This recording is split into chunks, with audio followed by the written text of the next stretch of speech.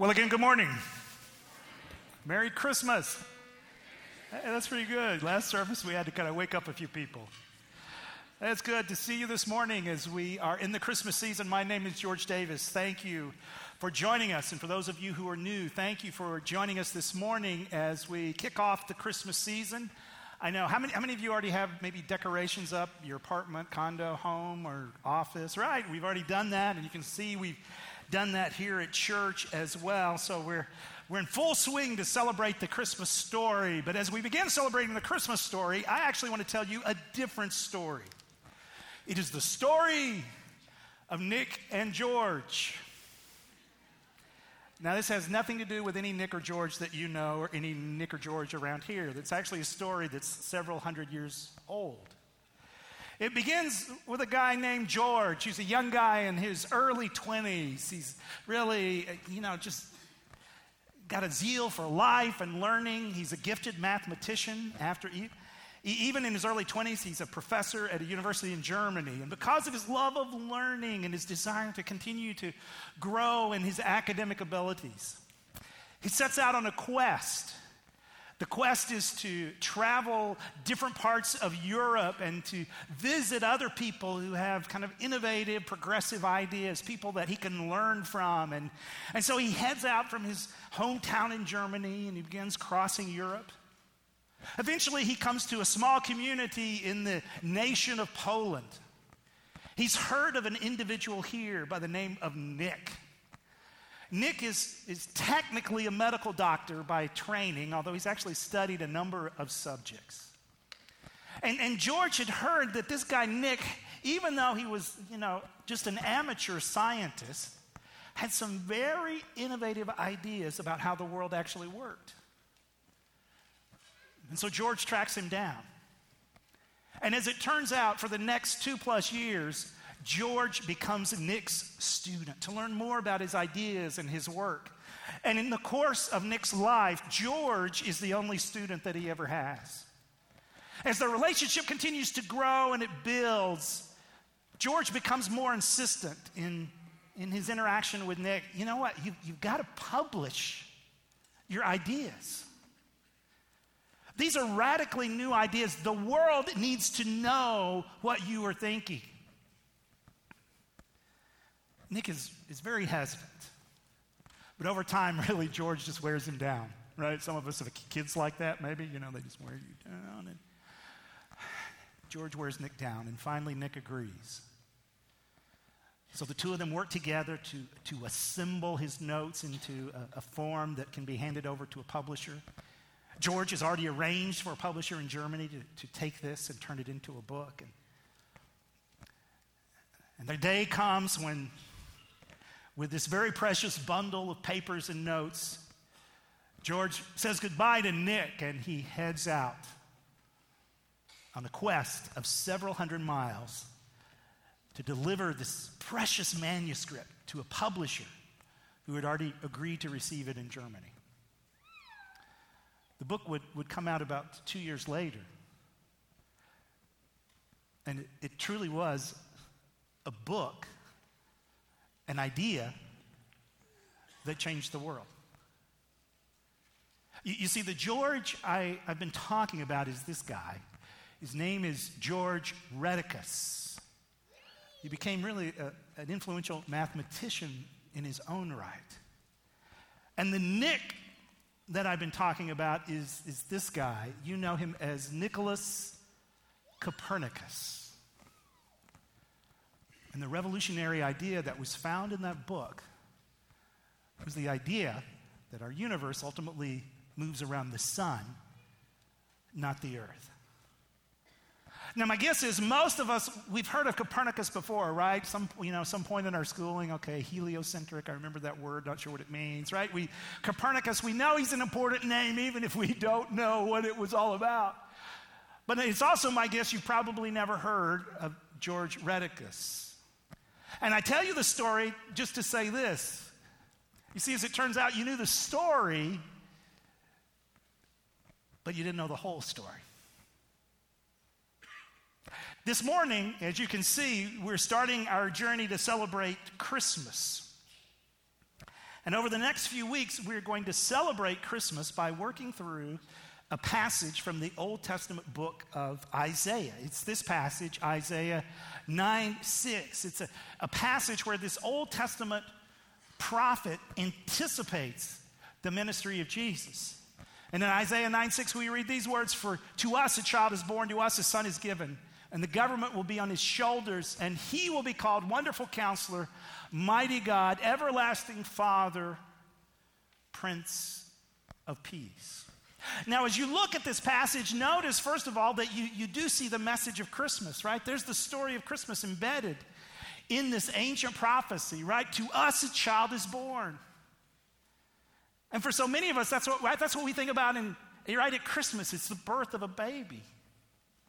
But notice Isaiah doesn't stop there, because he goes on to describe this individual with these amazing titles: Wonderful Counselor, Mighty God, Everlasting Father, Prince of Peace. In other words, when we look at this passage, we don't simply see the Christmas story, we see the fuller story of who Jesus Christ would be and why he would come and what he would do. And so over the next few weeks, we're going to look at these 4 titles in this passage. And the invitation of this series is not simply to celebrate the Christmas story, but to celebrate the whole story. The story of the one who comes to be our Wonderful Counselor, Mighty God, Everlasting Father, and Prince of Peace. So this is what we want to celebrate. And also for those of us that are already followers of Christ, I think the invitation of this series is to remember that there are people around us. There are people, friends, family members, co-workers, fellow students, people in our neighborhood, people that we know from different spheres of life. There are people around us. They know the story. I mean, they know Christmas and baby and manger and angels and shepherds. We know that part of the story, but they don't know the whole story.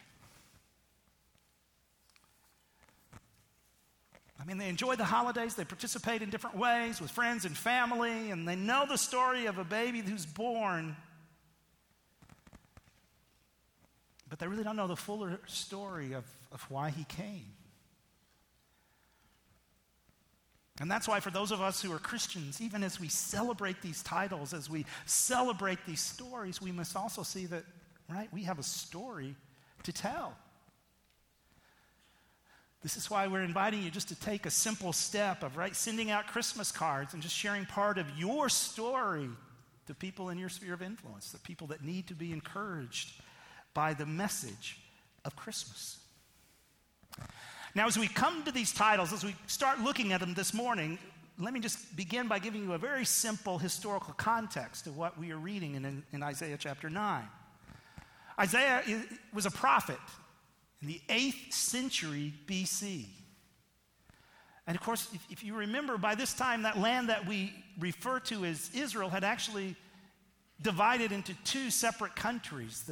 The northern part became what was known as the northern kingdom, or Israel, and the southern part became known as the southern kingdom, or Judah. And at this time, Isaiah is a prophet. He's a representative of God in that little country of Judah. When we come into Isaiah 9, the king at this time is a guy by the name of Ahaz. And even as Ahaz is on the throne of this little country, the looming major international threat is an empire known as the Assyrian Empire from the east. And Assyria is encroaching into this region. Assyria is expanding its kingdom into this region, and people in this little area are feeling the pressure. But the immediate threat to this little nation of Judah, the immediate threat to King Ahaz, actually comes from 2 countries immediately to the north, who are putting a great deal of political and military pressure onto this little kingdom of Judah. And to be honest with you, under this stress, Ahaz is not handling it well. Some of us don't do well under pressure, and Ahaz is one of those guys. It becomes clear he's not really receiving wise counsel. Furthermore, he has no sense of trusting in God. He's just trying to figure it out on his own. And in this context, Isaiah comes with a message from God, and Isaiah tells him that ultimately the immediate crisis will pass. But Ahaz he's just not listening. But as it turns out, Isaiah's message isn't simply about the immediate crisis. Isaiah ultimately has this message of ultimate deliverance and ultimate restoration. And that's what we're going to see in Isaiah chapter 9. Now, tragically, it is the case that both, remember, the little countries of Israel and Judah, because of their disobedience, they would experience the consequences. And that message is included in this book of Isaiah. But ultimately, it's not simply a book of judgment. It's also a book of hope, because Isaiah says, look, I see this immediate crisis, but ultimately, God is going to provide deliverance in an amazing, transformational way. And yes, it may feel like we're stuck with poor leadership now, but one day an ultimate deliverer is coming. And that brings us to Isaiah chapter 9, and this is where we read this, right? But there will be no gloom for her who was in anguish. In the former time, he brought into contempt the land of Zebulun and the land of Naphtali. Now pay attention to this, because these geographical references are to the northern part of Israel. This is the part of Israel that, due to trade routes and geographical location, was most susceptible to foreign influence and foreign domination. As Israel kind of begins to walk in an unhealthy pattern, this is the area where that all starts. But notice, the prophecy is one day this will also be the area from which the solution comes, right? But in the latter time, he has made glorious the way of the sea, the land beyond the Jordan, Galilee of the nations. Now, here's one of the reasons that's important. Next month, we're going to begin a journey through Mark's gospel. And as we go through Mark's gospel, you're going to see that Jesus situates his ministry right in this particular region, around Galilee. Centuries later, this prophecy is fulfilled in the location of Jesus' ministry. So Isaiah continues, the people who walked in darkness have seen a great light. Those who dwelt in a land of deep darkness, on them has light shone. You have multiplied the nation, you have increased its joy. They rejoice before you as with joy at the harvest, as they are glad when they divide the spoil. Now this image of celebration even becomes more powerful with military imagery. For the yoke of his burden, the staff for his shoulder, the rod of his oppressor, you have broken, as on the day of Midian. For every boot of the trampling warrior in battle tumult, and every garment rolled in blood will be burned as fuel for the fire. And the reason all of this is happening is because for us a child is born, to us a son is given. The government will be on his shoulder, and he will be called Wonderful Counselor, Mighty God, Everlasting Father, Prince of Peace.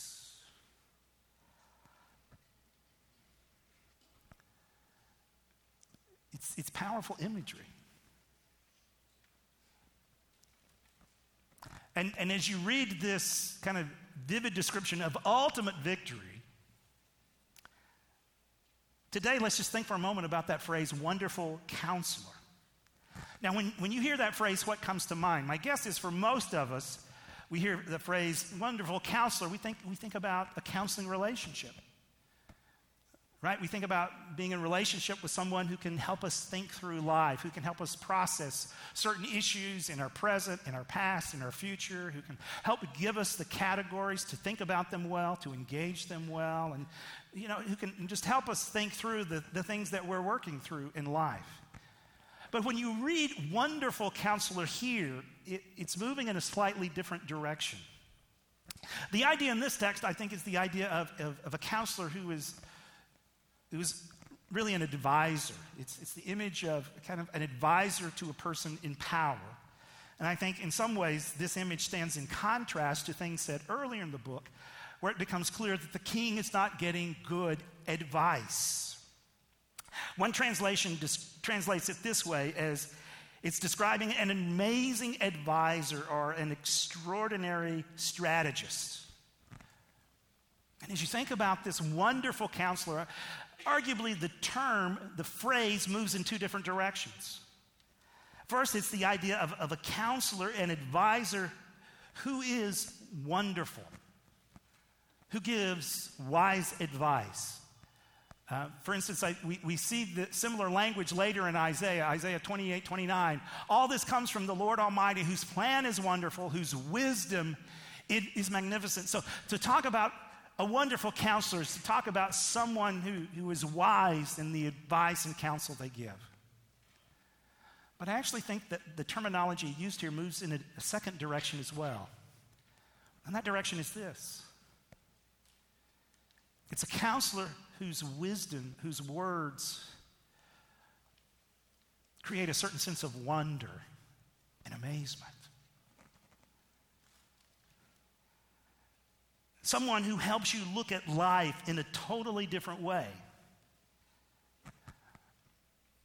Someone who causes you to say, wow, I've never thought of that before. I have never looked at it that way. I've never seen it that way before.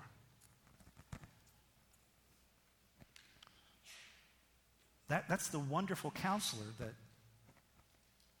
that Jesus is anticipating. Now, as you hear Isaiah say these words, once again, put yourself in this context, right? These are people feeling an immediate political crisis. They're feeling immediate political pressure. Now, while their cultural situation is different than ours, the truth is there are certain seasons of life that you and I go through where we feel tremendously the weight of our circumstances, the weight of things in our lives. If you were with us last week as part of our services, right?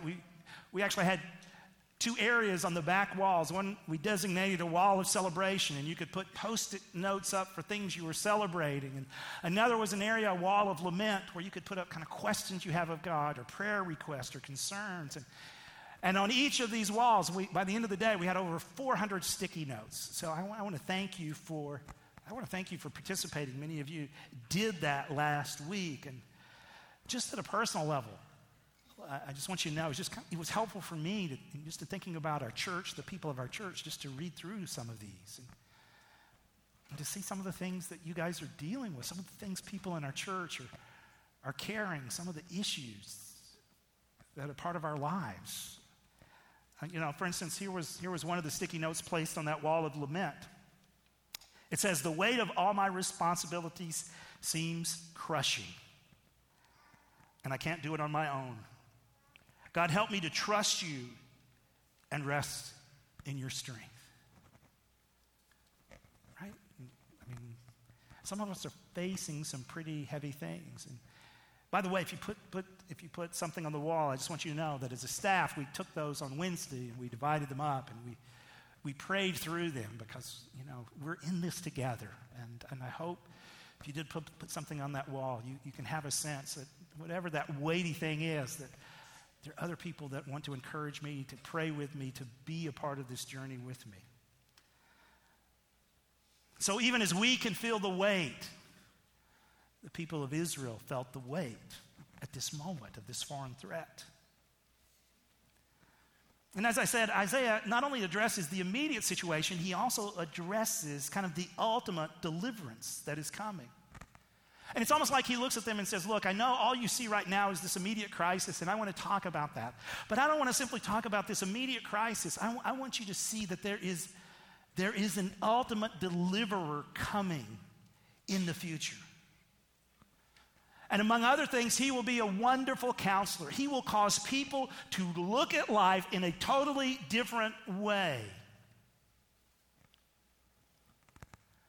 So this is one of the angles from which Isaiah anticipates the coming of Jesus. He is coming as someone who will challenge you to look at life totally differently. He will invite you to look at life in a totally different way. And this is actually embedded in the Christmas story. Now, as you think about that, just think for a moment about how you look at life, right? And I realize that's a pretty reflective question, and maybe you say, I never really think about how I look at life. But the bottom line is this. Each of us, whether we realize it or not, each of us has some strategy where we are trying to make life work. We have some approach to trying to find meaning, purpose, and happiness. Now, it's not necessarily something you think through rigorously, but just through how you think, through the choices that you make, where you spend your resources and time, whether you realize it or not, there's some underlying strategy where you're trying to flourish. You're trying to make life work. You're trying to live well. For instance, I think some of us, when we think about making life work and how to flourish and experience happiness, for some of us, we've got kind of a general path in mind, right? And we've got a sense of this is what I'd like my life to look like. I don't necessarily all the details, but here's the path I'm trying to follow, and here's some of the milestones along the way. And as long as I can stay on that path and keep working toward those milestones, that's really given me a sense of meaning and purpose and direction in life. I have a son. We have a son in college, and he's going to be doing an internship with a large consulting firm that works in the area of technology next summer. And I was intrigued because I went on the website of this company, and there's this promotional video that is geared toward prospective employees. And in that promotional video, there's a manager who is quoted as saying this to potential employees. He says, "Give me 18 months of hard work, and I will make you more marketable than you have ever imagined." Now, I've got to admit to you, as a dad, marketable is good, right? I like this. This is going to be good. Because as a dad, when I hear marketable, here's what I hear. I hear gainful employment after graduation. I hear financial independence in his future, right? And at some level, we can resonate with that. And I think for many of us, it's just natural. We've got this sense of I'm needing to be on this path. And in our mind, we've got certain benchmarks of what we want to hit in terms of life, relationships, family, career, money. And that's my approach to life. And so some of us, we're disciplined in following this. We can even be driven. And this is kind of our sense of how life works and what happiness looks like.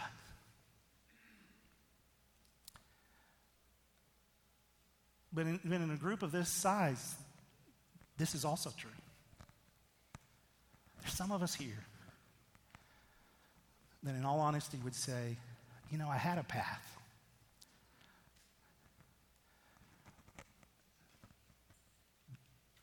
I thought I knew what it was and what it would look like. But my life hasn't unfolded that way. And maybe you would say, it feels like somehow I've gotten off the path and I don't know how to get back on. Or maybe you would say, it feels like somehow my life is wandering and I don't even know what the path should look like. And I'm so intimidated sometimes because it feels like everybody else has got it figured out. All the people in my peer group have it figured out but me. And so even as some of us are here and we've kind of got this sense of, I'm on the path and we're motivated by that. Others of us are here today and there's a feeling of frustration, discouragement, maybe even despair and cynicism because somehow we feel like we're not on it and we're not quite sure how to find it or how to get back on it if we knew what it looked like. If you had talked to me when I was a college student, I could probably have told you, I had a pretty clear sense, at least at that time, of what I thought my life would look like. Here's kind of here's what the path would look like in terms of education and ministry. And, I want to be faithful to God, but as long as I stay on the path, I felt like it was going to unfold just according to a certain plan.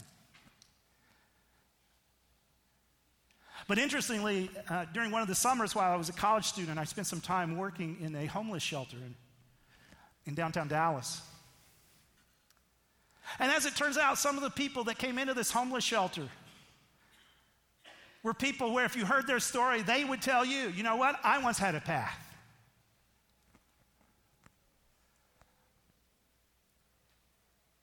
But here's where I got off. Here's where my life fell apart because of health issues. Here's where my marriage fell apart. Here's where my career fell apart, and I found myself in financial circumstances that I never anticipated.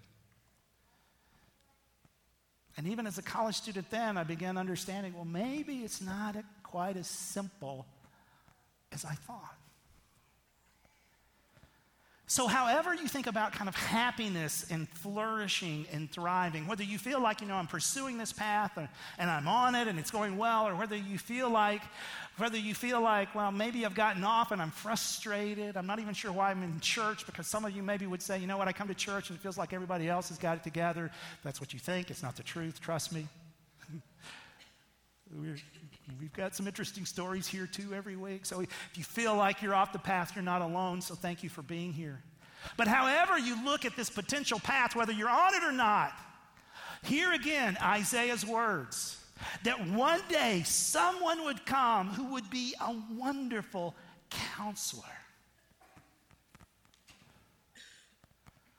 Someone would come who would say things that would strike you with an utter sense of amazement. Someone would come who would challenge all the traditional kind of working categories you have about how life works, and he would just amaze you with what he says about life.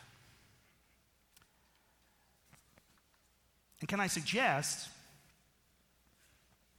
that in a real sense, what Isaiah is doing here is anticipating the teaching ministry of Jesus.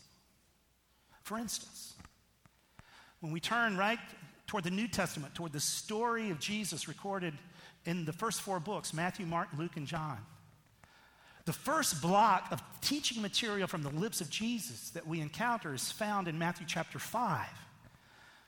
Matthew 5 through 7 is this section of teaching material we refer to as the Sermon on the Mount. And the Sermon on the Mount begins this way,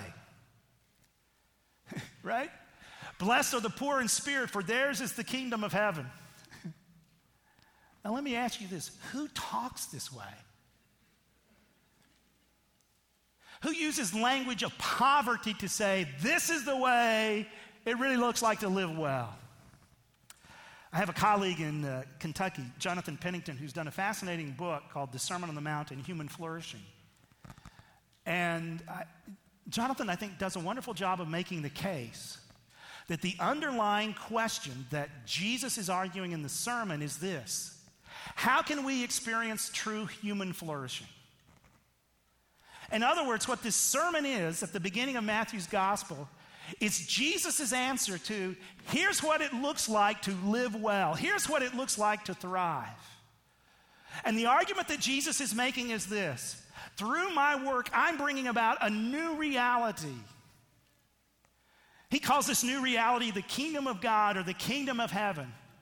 And in light of this new reality, in light of the fact that this new reality is here, this is what it looks like to thrive. This is what it looks like to experience purpose and meaning and happiness. Now, it's going to overturn all of your categories. But nonetheless, Jesus says this really is what your life is intended to look like.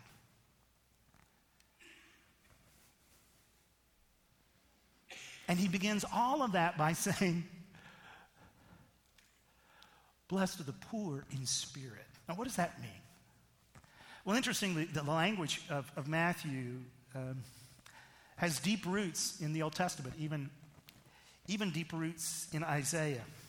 And the idea of poverty of spirit, being poor in spirit, isn't simply lacking certain resources. It's also the inability to do anything about it. So in talking about blessed are the poor in spirit, this is where the life of thriving and flourishing actually starts.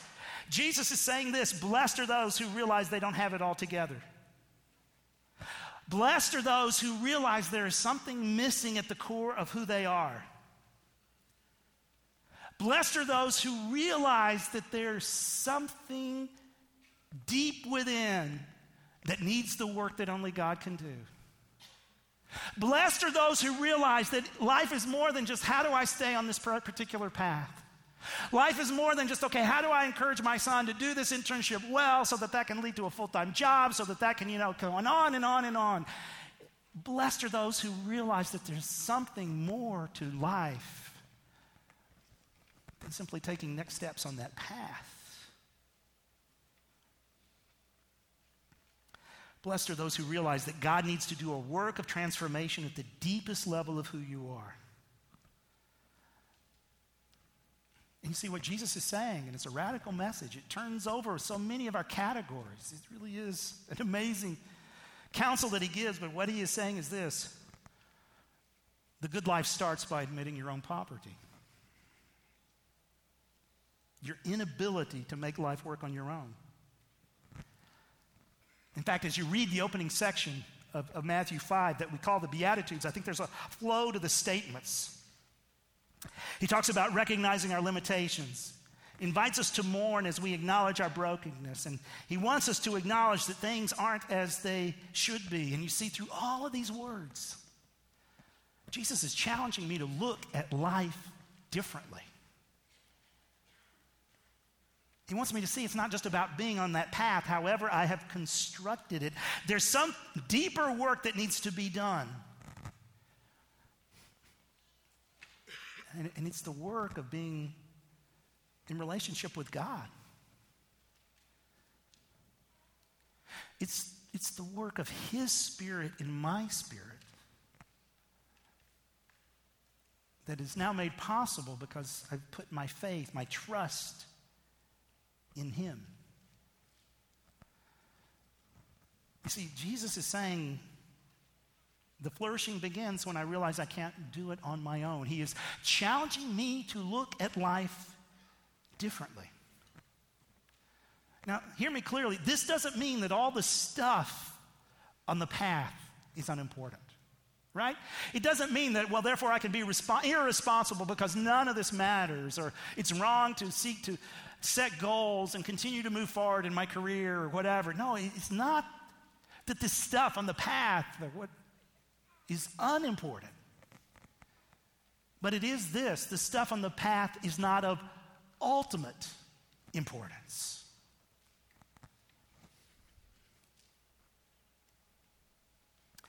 Centuries later, a Christian leader and author by the name of Augustine would describe it this way. He says this, he said, the problem is not that we love this stuff. He said, the problem is that our loves are disordered. In other words, reflecting on the words and the teaching and the ministry of Jesus, he came to realize that we are to begin with a sense of our own need and dependence.